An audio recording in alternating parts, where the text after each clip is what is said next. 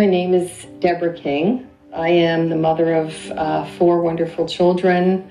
I've spent all of my professional life as a registered nurse. I was raised as a Catholic and always believed in an afterlife, had faith in the immortality of the soul. I had then 2 experiences that I think were very pivotal in my own spiritual development. The first one of those experiences was I was in a horrific car accident right before I started college. I had a day off from school. It was January 1972. I was a passenger in my father's car, and the last thing I remember is sitting at a red light, waiting for the light to turn, and that was it. The very next thing I remember is really being out of my body and looking down on what looked like a horrific accident scene, and I was trying to make sense of this, and pretty quickly I noticed my body. I recognized myself. I was in this twisted clump of metal. The door next to the passenger side where I was sitting had pretty much been almost flattened to the ground. I was thrown almost fully into the back seat. Of course, there were no airbags at that time. We didn't even really have passive restraint systems. And my father, miraculously, he had minor injuries, but he was able to get himself out of the car. And I was watching him, and he was frantically running around the car, kind of holding his head and really panicking, looking at me, trying to wake me up. But I really looked at my body and felt no fear or concern about my body. My concern was mostly for my father at that point. I wanted to do something to tell him I was okay, I was fine, and not to worry about me. He was trying to get me out of the car. Of course, he couldn't. I felt both a tremendous sense of peace wherever I was, which I didn't really understand, but also a sense of compassion for my father at that point.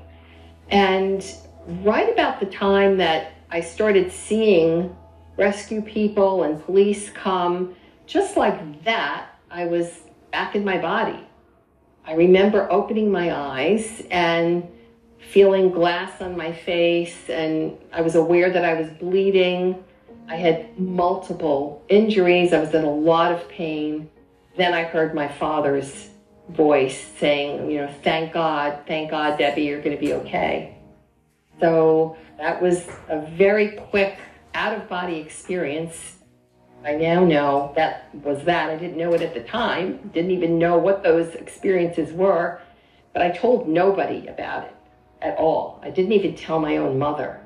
I just knew that it did happen, and it was very, very clear to me. But I was getting ready to start nursing school in a very strong nursing program, and certainly didn't want to be seen as crazy in any way. So I kind of just kept that experience to myself. And so I completed my nursing program at Hunter Bellevue, and I came to Maryland to work as an intensive care unit nurse at Johns Hopkins. And I was working in the medical intensive care unit. By this time, this was about 1977. At the end of one very long and exhausting evening shift, we had a fairly young man. I would say he was in his 40s. He was in shock. He was not doing well. And we were trying to determine how he got his injuries. But in the process of trying to do the workup, he had a very sudden cardiac arrest. We really weren't prepared for it. We didn't expect it. I remember the team went into full resuscitation mode. We were giving groups of resuscitation drugs, oxygen. We intubated him, everything to save his life. And we worked on this man for quite a long period of time, and things were just not looking good at all. We were not able to get a rhythm back for any really length of time. And I was watching the sense of discouragement on the faces of the team members. And the chief resident looked at me and he said, Deb, I don't think we're getting anywhere, and we have to kind of call for the time of death and just really let go. But when he said that, a feeling came over me. The only way I can describe it is an intuitive kind of knowing that we needed to keep going and that our efforts would be rewarded, that somehow, just keep going, you're going to get him back. And so I looked at the chief resident and I said to him, why don't we go one more round? He looked at me and he said, okay, Deb, we'll go one more round. And so we did. And we gave another round of resuscitation drugs, another round of defibrillations, everything that we could do. And after that, we got a rhythm back. And, I remember applause breaking out in the resuscitation room. We were shocked. Actually, we were all so happy. And we considered the resuscitation a success. And I was so relieved and happy in that moment that I had followed this intuitive voice, whatever it was. But we were concerned because he wasn't waking up. And so we kind of adopted a wait and see attitude and decided to just support him with a ventilator and as many medications as we could in the hope that he would regain consciousness. I wasn't on duty the next day. It was about 2 days. I returned back to the ICU and the patient had woken up. Sometime in my absence, the days I was off, I just was so thrilled for him. Walked into the patient's room, and the second he saw me, before I had a chance to say anything, he leaned forward in the bed and kind of pulled his oxygen mask away from his face and said, it's you. You're the one. And I froze for a minute. What did I do? And he said, they were working on me. I was watching the entire resuscitation from right up there. And he pointed to the corner of the ICU room. He said, I was up there. I was watching the whole thing. I saw everything. I saw the lead resident with blood on his shirt, and you were conversing with him, which is actually true. He was covered in blood. He had just come from a trauma resuscitation in the emergency room, and he told me details of the resuscitation that there was no way anybody with a flat line on their EKG monitor could have known. He even told me actually how my hair was kind of falling down. I had very long hair in the 70s, and it was the end of the shift. My hair was falling down. He told me we were having trouble with his endotracheal tube, which was true. We were actually having trouble ventilating him, and we had to call anesthesia. He described, you had to call a tall man who had glasses and had a blue hat on and blue scrubs, which really was the anesthesiologist that had come to our assistant to try to replace his endotracheal tube, and other important details of his resuscitation. I was thinking, how could this person who was in a complete cardiac arrest know these things? How could he tell me these things? I was just frozen. And then he said, but it was you, and I heard you clearly say to the guy in the blue scrubs with the blood on his shirt, when he said, let's stop, let's just call it. He wanted to give up on me. And you said, let's go one more round.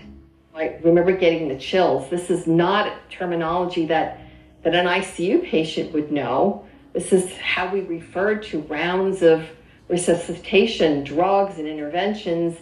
And he said, in my day, when people said, let's go one more round, it was usually the last call at the bar. And I remember just freezing in place.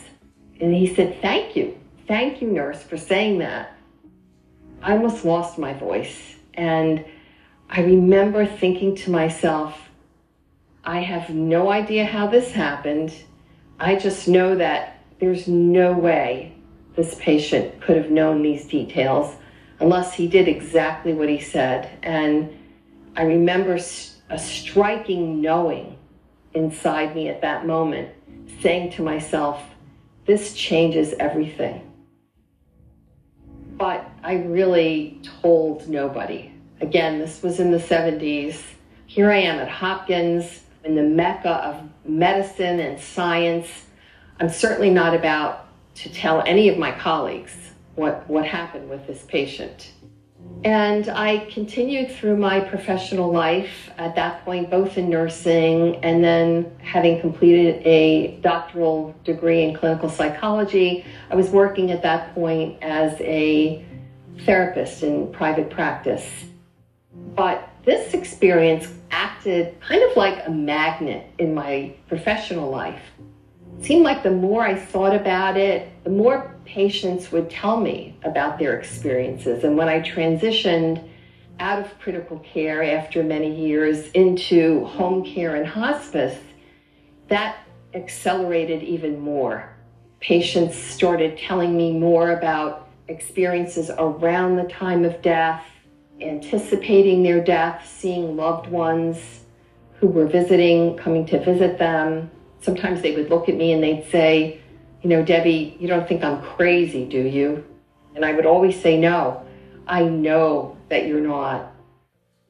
I shared nothing about my own experiences, but it was beyond an interest at that point. It was a pull, a very strong pull in my own life.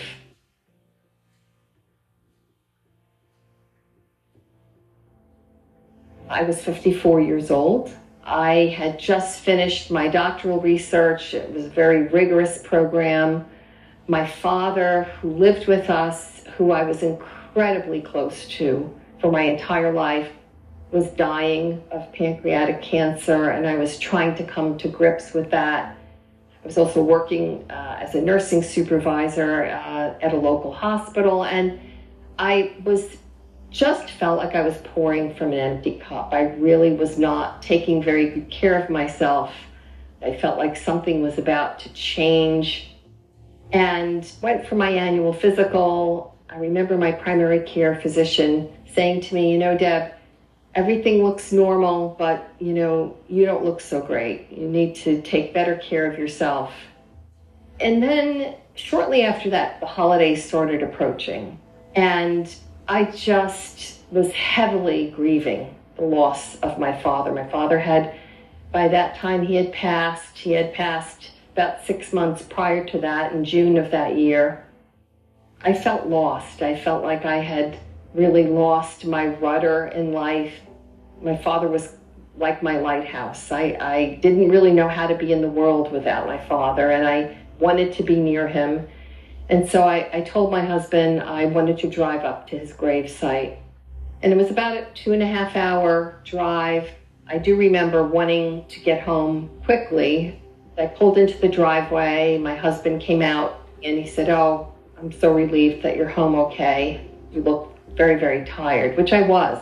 I don't remember ever feeling so exhausted in my life. And got into the house, and I don't remember any of this. This is recalled by my husband. He said I kind of robotically put down my purse and hung up my coat and started walking upstairs. He also told me afterwards that something very intuitive came over him, and he kind of really got an intuitive sense that I somehow was just not all right. He really insisted on staying there. He just was following his intuition. And so I got ready for bed and decided to kind of read for a while, sitting up in bed. And he described that as I was reading my book, I started to sit bolt upright all of a sudden in the bed, put my hands up to my head, and said, oh my God, Bob, I am so dizzy. I'm just so incredibly dizzy. With that, I instantly kind of fell over, slumped over the book, and I was not breathing. He checked for a pulse. I had no pulse.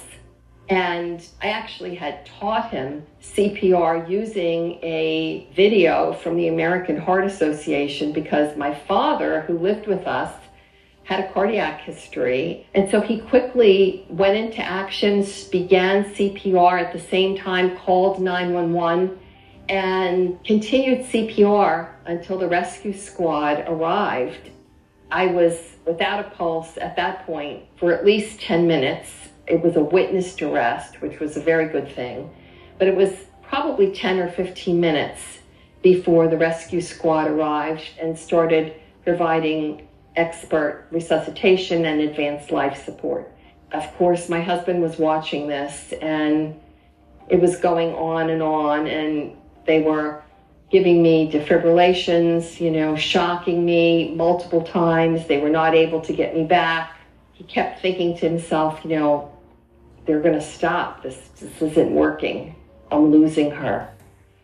But somewhere around the 6th or 7th shock, maybe more, I'm not really sure, they got a pulse back. There were IVs running. They put me on a stretcher and told him that they were going to immediately transport me to the emergency room. Can I return this love-hate relationship with cookies? Start today at WW.com. I had arrested several more times or lost a viable rhythm in the ambulance. When I arrived at the hospital, more of the same was happening. And after a long period of time, the physician came out and spoke to my husband, and he said, look, things are just not going well for your wife. I don't think she's going to survive this. And if she does, I'm not quite sure she's going to survive it with neurological function intact. And at that point, he was able to see me in one of the ER bays, and I started having something called decerebrate posturing, which is something I had seen many times as a critical care nurse. And it's an abnormal body posture that the body goes into when there is really severe and often irreversible brain damage. And after some time, 2 physicians came out and said, we got her back. We've seen this posturing. This is often really not a good prognostic sign for somebody to have neurological function return after a cardiac arrest, especially one that happened at home. But there is one thing that we can try. It's a fairly new protocol, and it's called therapeutic hypothermia. And what we all do is lower your wife's body temperature to try to protect her neurological system from damage.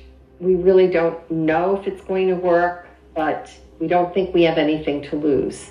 And my husband agreed. He thought, well, if things are looking that bad, do it. Go ahead, try it. And with that, they began. I was brought up to the intensive care unit, unconscious, and remained in a coma. And so my NDE experience began in the middle of my cardiac arrest, my resuscitation, coma. I really can't tell you when it began. I can just tell you that the first thing I remember was being in what I would call a black void. I say void because I really didn't see any boundaries, but yet somehow I sensed that this was kind of a holding place. I knew quickly that I was out of my body, and I wasn't afraid at all, actually. There was no fear.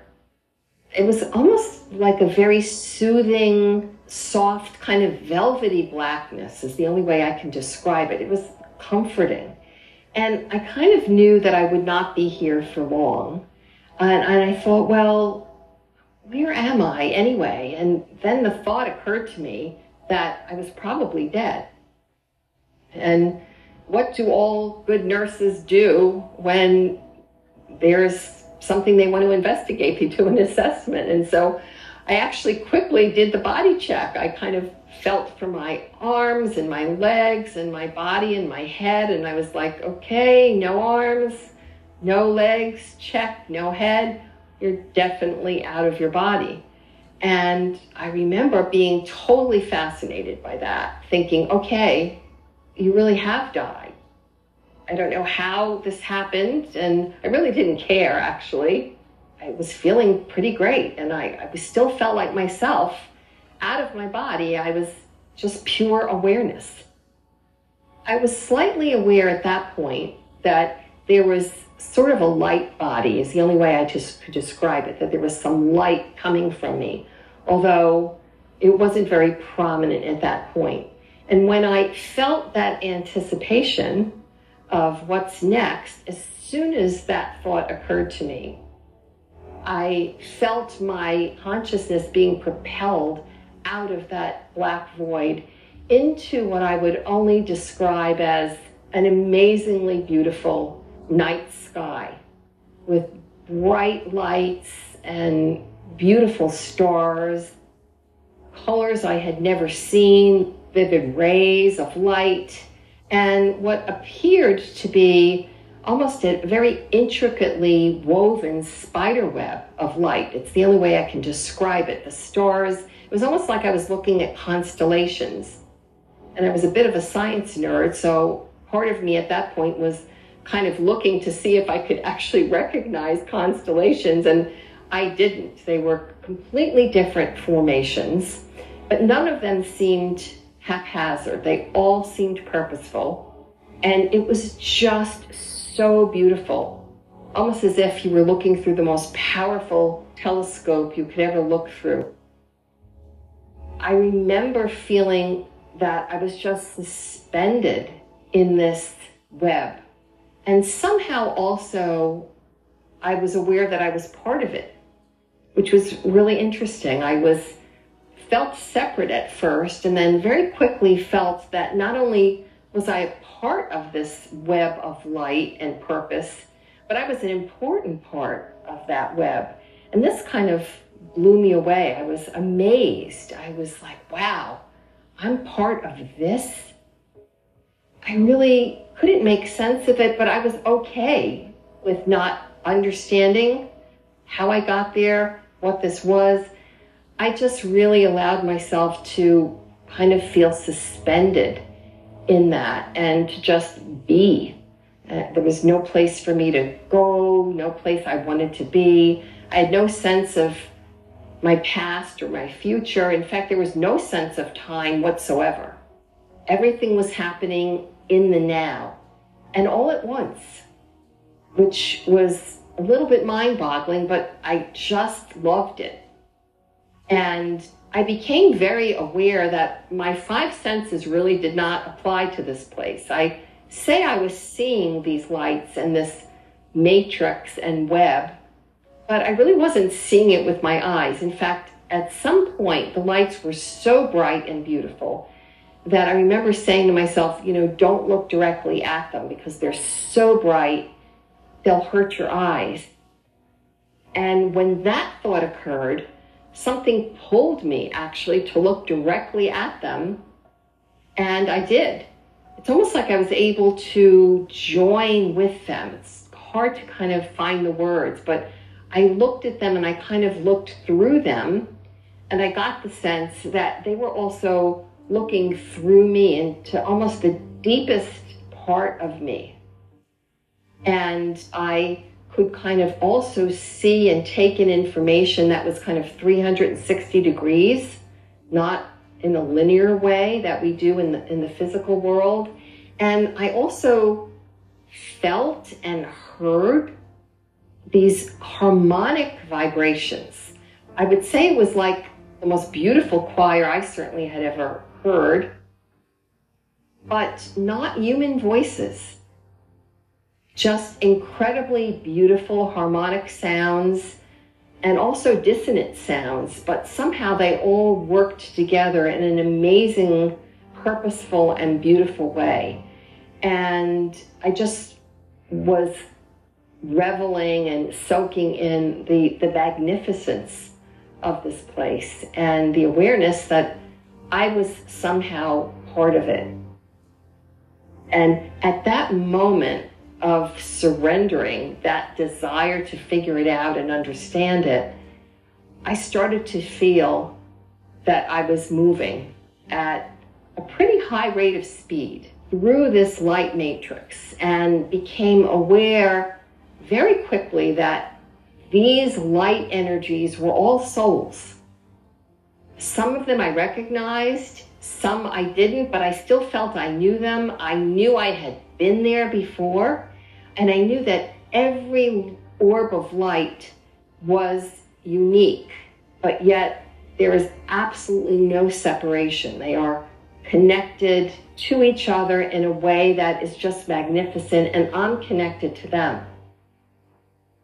And so I continued moving felt no fear at all about, well, I'm moving through this light matrix, I'm going pretty quickly, and just really was loving it, and was shown in almost kind of, the way I can describe it was in front of the lights. There were very rapid images of different events from the life of those souls, from the physical and earthly life. I had seen some of my own in what I might call a life review, but actually the focus was not really on my own, interestingly enough. The focus was on these frames, it's the only way I can describe them, of experience that were connected to the souls. But I kept thinking, oh, it's going too fast, I can't really see. It was almost like I was watching a PowerPoint slideshow that was just going too quickly, and you want to tell the speaker, hey, slow down, I want to take notes. But I received the message that it really was not about the events. The important message was to watch how those events affected the souls. And I started focusing on the orbs of light and the souls, and the message was given to me that nothing could harm the souls. No matter what these events were, that the soul remained immortal and intact.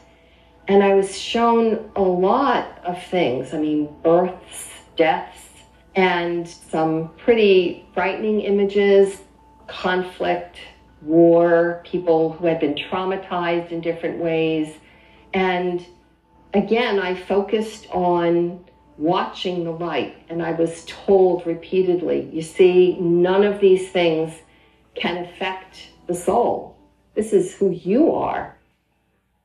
And nothing that's happened to you in your own life can really affect this, except for one thing. I thought, well, what is that? What is that one thing? And then I was shown slower images of events from both my life and from the life of the other orbs in the matrix. And the commonality of these events were all events where people had shown love or tremendous compassion to people who were suffering. They had helped somebody, smiled at somebody in a grocery store, simple events, or helped somebody through a tremendous illness, or shown compassion.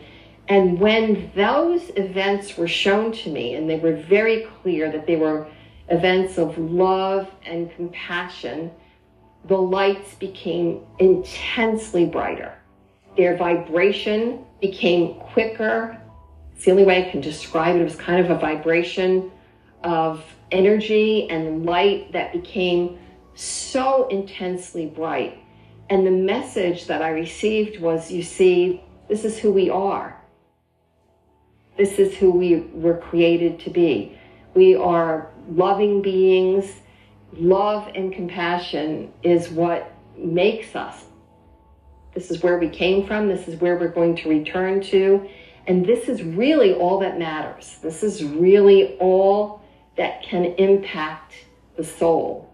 And I remember just taking that message in and just feeling just so warmed and overwhelmed with that amount of love that I was witnessing and feeling. And I can only describe it as an unearthly love. It was nothing like any love I had experienced.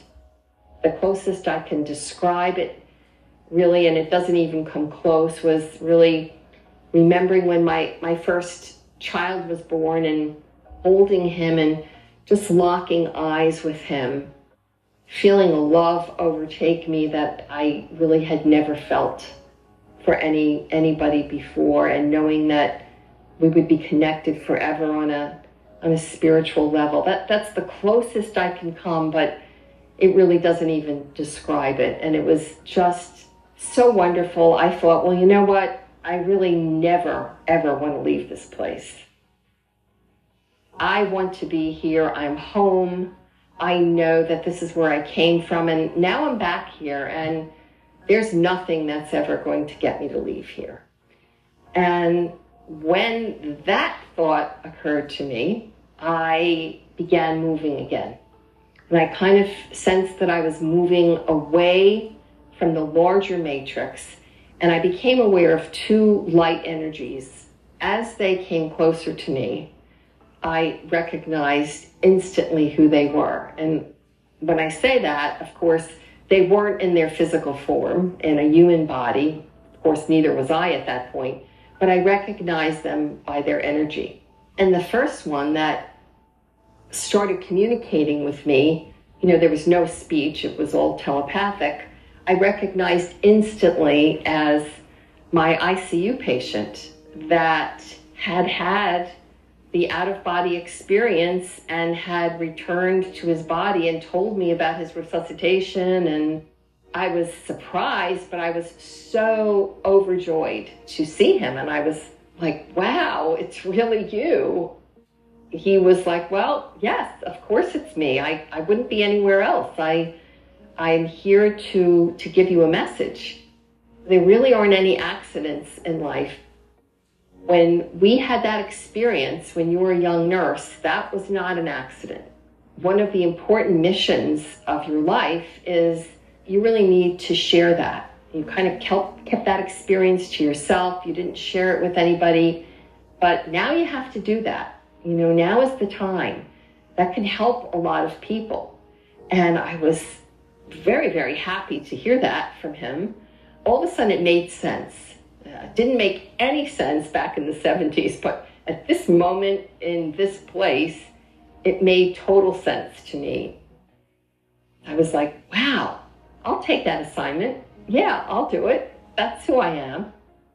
But really, pretty quickly, I also realized that if I did accept that assignment, that he was telling me I had to go back. I had to go back to Earth, and I had to go back into my body. And I did not like this awareness at all. And I shared it with him, and I said, well, it sounds very worthy, but really kind of like, can't you give that job to somebody else?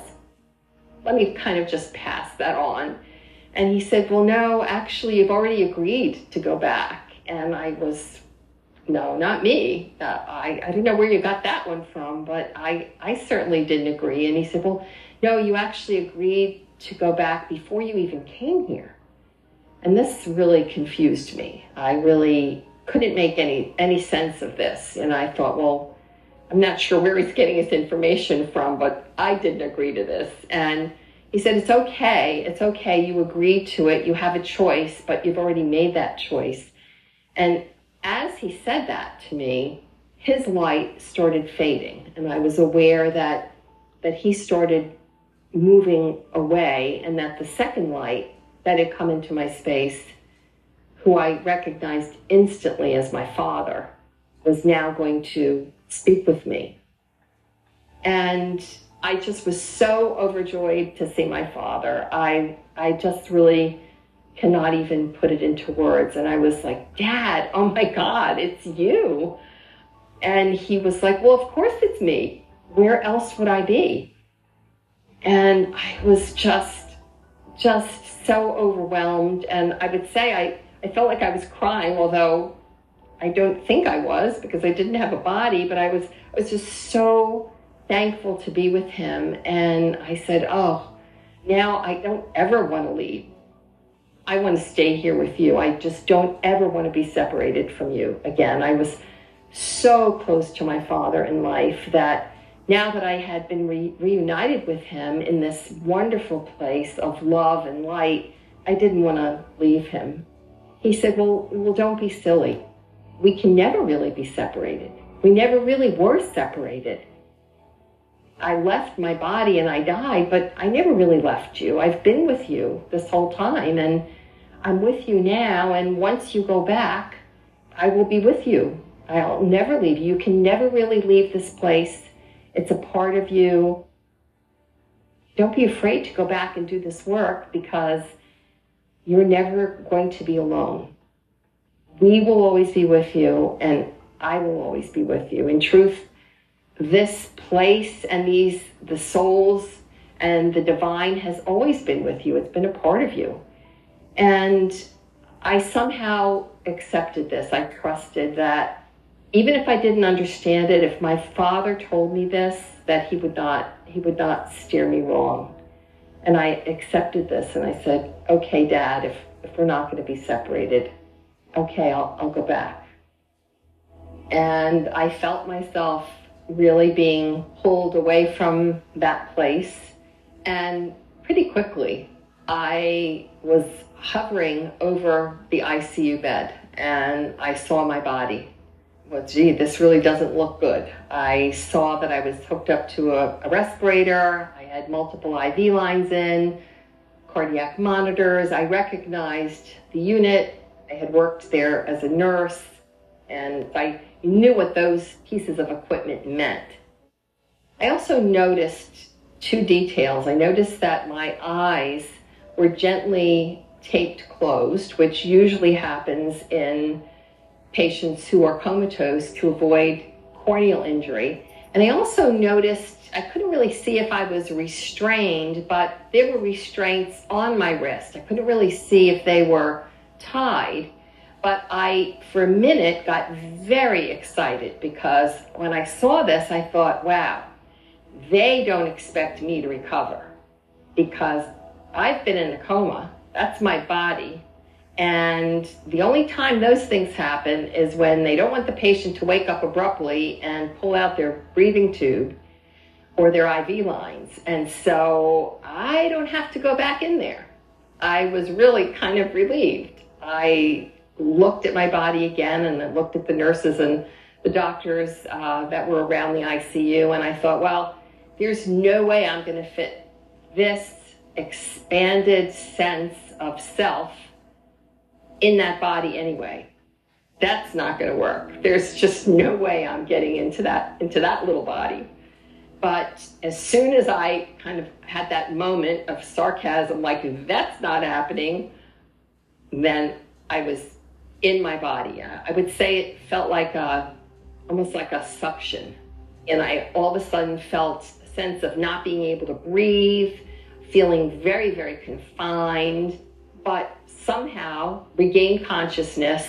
And the next thing that I saw was my endotracheal tube, my breathing tube, kind of sitting on my chest, kind of on my abdomen. And I thought, uh-oh, you pulled out your breathing tube. And the alarms were going off. Nurses and physicians were running towards the bed. And are you okay? Can you breathe? And I couldn't speak. And I was thinking to myself, why are you looking at me like you saw a ghost? Why are you so shocked? I'm fine. And they were asking me all kinds of questions. Can you breathe? You know, what's your name? Where are you? Typical orientation questions. But in my consciousness, I was still back there. I was still in a spirit body. I knew I was back in my physical body, but I felt the empowerment and the expansiveness that I felt when I was out of my body. And I felt fine. I wasn't fine, but I felt that. And I just couldn't speak, wouldn't answer them. They were getting more and more distraught. The intensivist stepped forward, the critical care physician, and he said, finally he was just so exasperated, and he said, Deborah, just say something. And I thought, well, you know, if I don't try to say something, they're just going to keep bothering me. And so, you know, my throat was very sore. It's very hard to even get the words out, but I heard coming out of my mouth, well, I've had better days. And he kind of jumped back, almost in shock, and turned to the nurse and he said, you know, I think she's going to be okay. I thought to myself, well, of course I'm going to be okay. Everything's okay. I didn't at all feel like I had imagined where I was or hallucinated. It was very real to me in that moment. In fact, it was much realer than where I was. I knew from what I could remember of my experience that this was not good.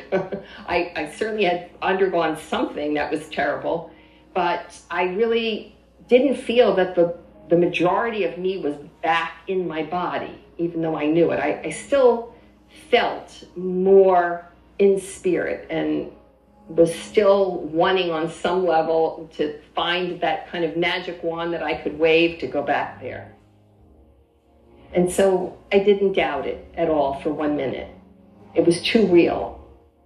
The only way I can describe it is kind of like what I was experiencing in that moment felt like it was in just plain black and white. And the experience I had had out of my body was really in color, Technicolor, IMAX, whatever you want to describe it. And that was real, and this did not seem real, even though I knew that this is where I was and I had to deal with it.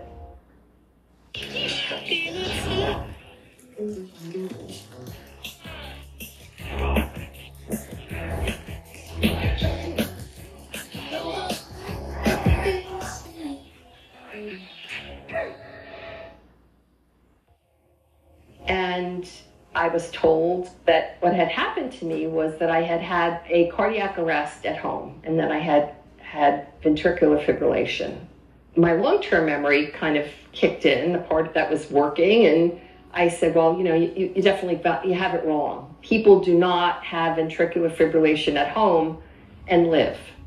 And if they do, they certainly don't have neurological function. And mine at that point had some challenges, but this did not make sense to me. I said, oh, you got it wrong. I must have had, maybe I had an atrial arrhythmia or another kind of heart rhythm disturbance.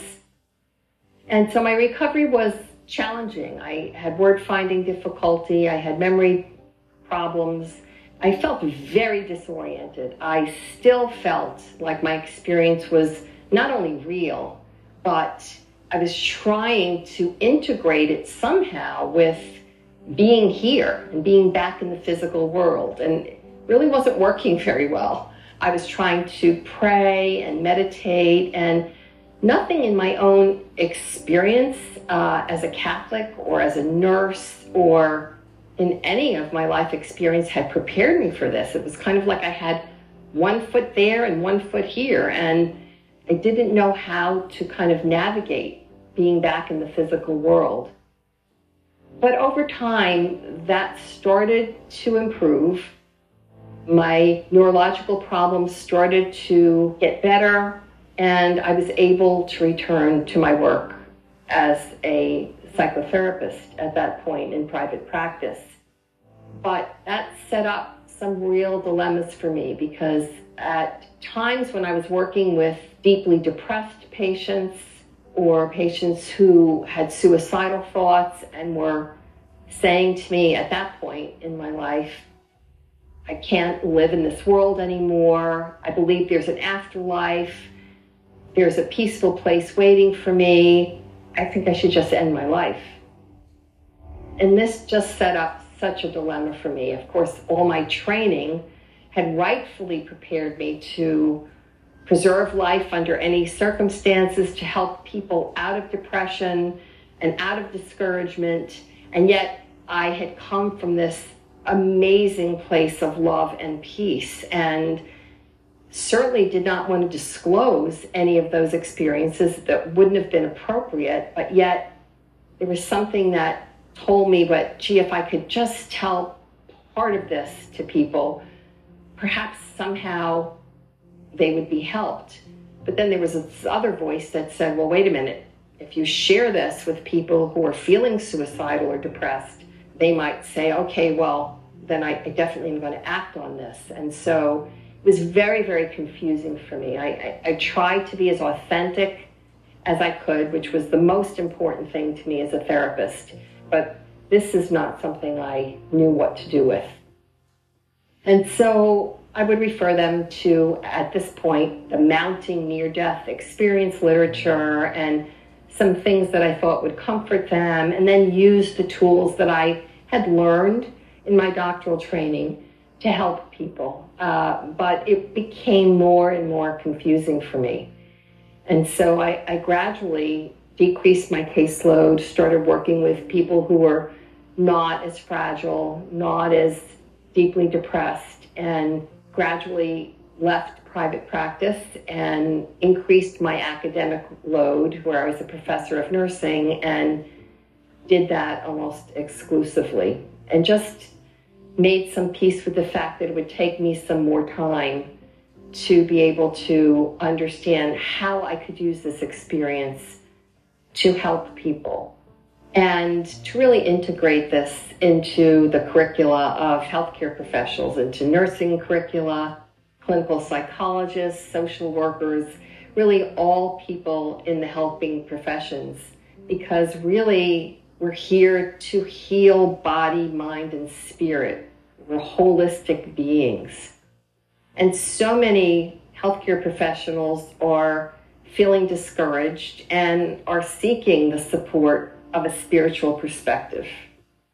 They're hearing from a lot of their patients about these experiences that they had during their ICU stays, and they don't have the tools with which to respond to them.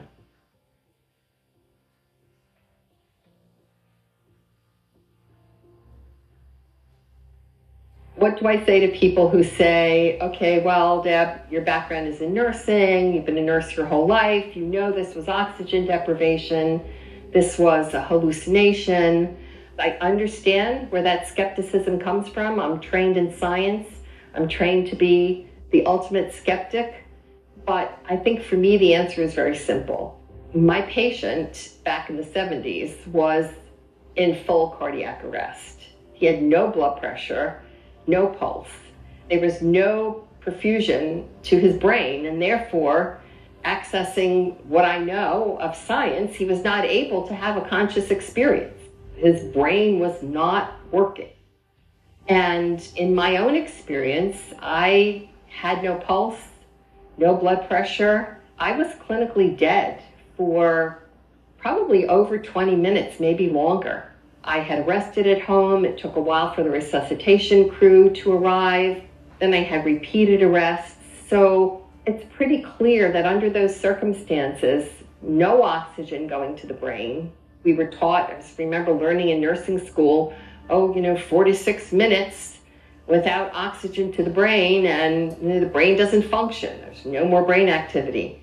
And even though I think we know now that probably that's not exactly correct, we also know that in the absence of any perfusion to the brain, really one is not capable of having a hallucination because there's no conscious activity.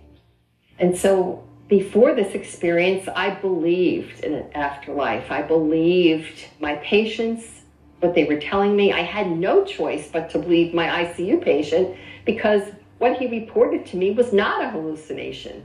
He reported what the chief resident looked like, the blood on his shirt, where I was standing. There's no way, with no pulse or blood pressure, he could have told me those details. So now it's not a belief, it's a knowing. I know that this is true. And I think one of the ways that we can understand this through science is really to kind of shift the paradigm and the understanding that we have about really what the brain is. I certainly was taught in science that the brain generates consciousness, that it is the creator of consciousness, and that when the heart stops and blood perfusion stops and there's no perfusion to the brain, there's no consciousness because the brain is not working. And I think if we step out of that and embrace what I did during my experience, which is the clear awareness that the brain does not generate consciousness. The brain is really a receptacle for consciousness, an antenna of sorts that filters our conscious experience. I've read the books by Eben Alexander, who I have tremendous respect for as a former neurosurgeon. He can articulate this at a much higher level of sophistication than I have, but this is really where I think the paradigm needs to shift in science so that we understand that consciousness is not anything we create. We are part of it and we will return to it.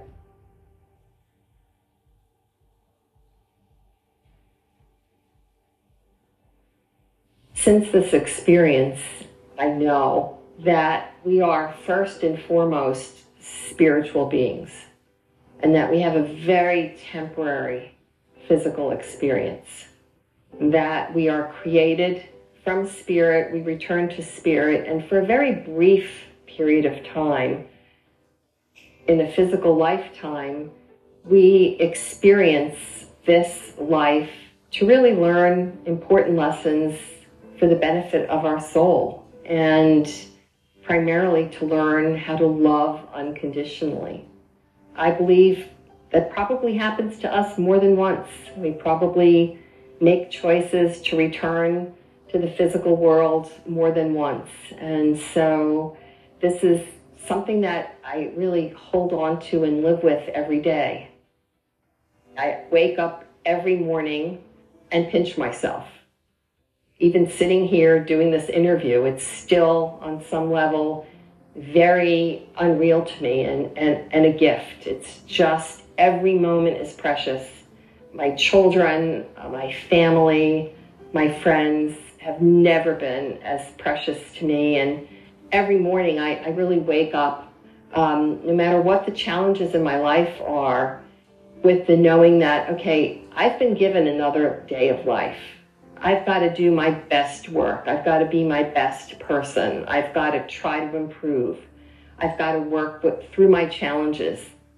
This is why I came back. This is why I'm here. And I believe that we are having a spiritual awakening, that this is happening, that science and spirituality, once seen really as different approaches to life that really could not be integrated, I really believe we're at a very exciting and important place of integrating both of those, which has tremendous implications for healthcare professionals and for healers. After all, I mean, I'm here because of science. You know, Western medicine at its finest saved my life.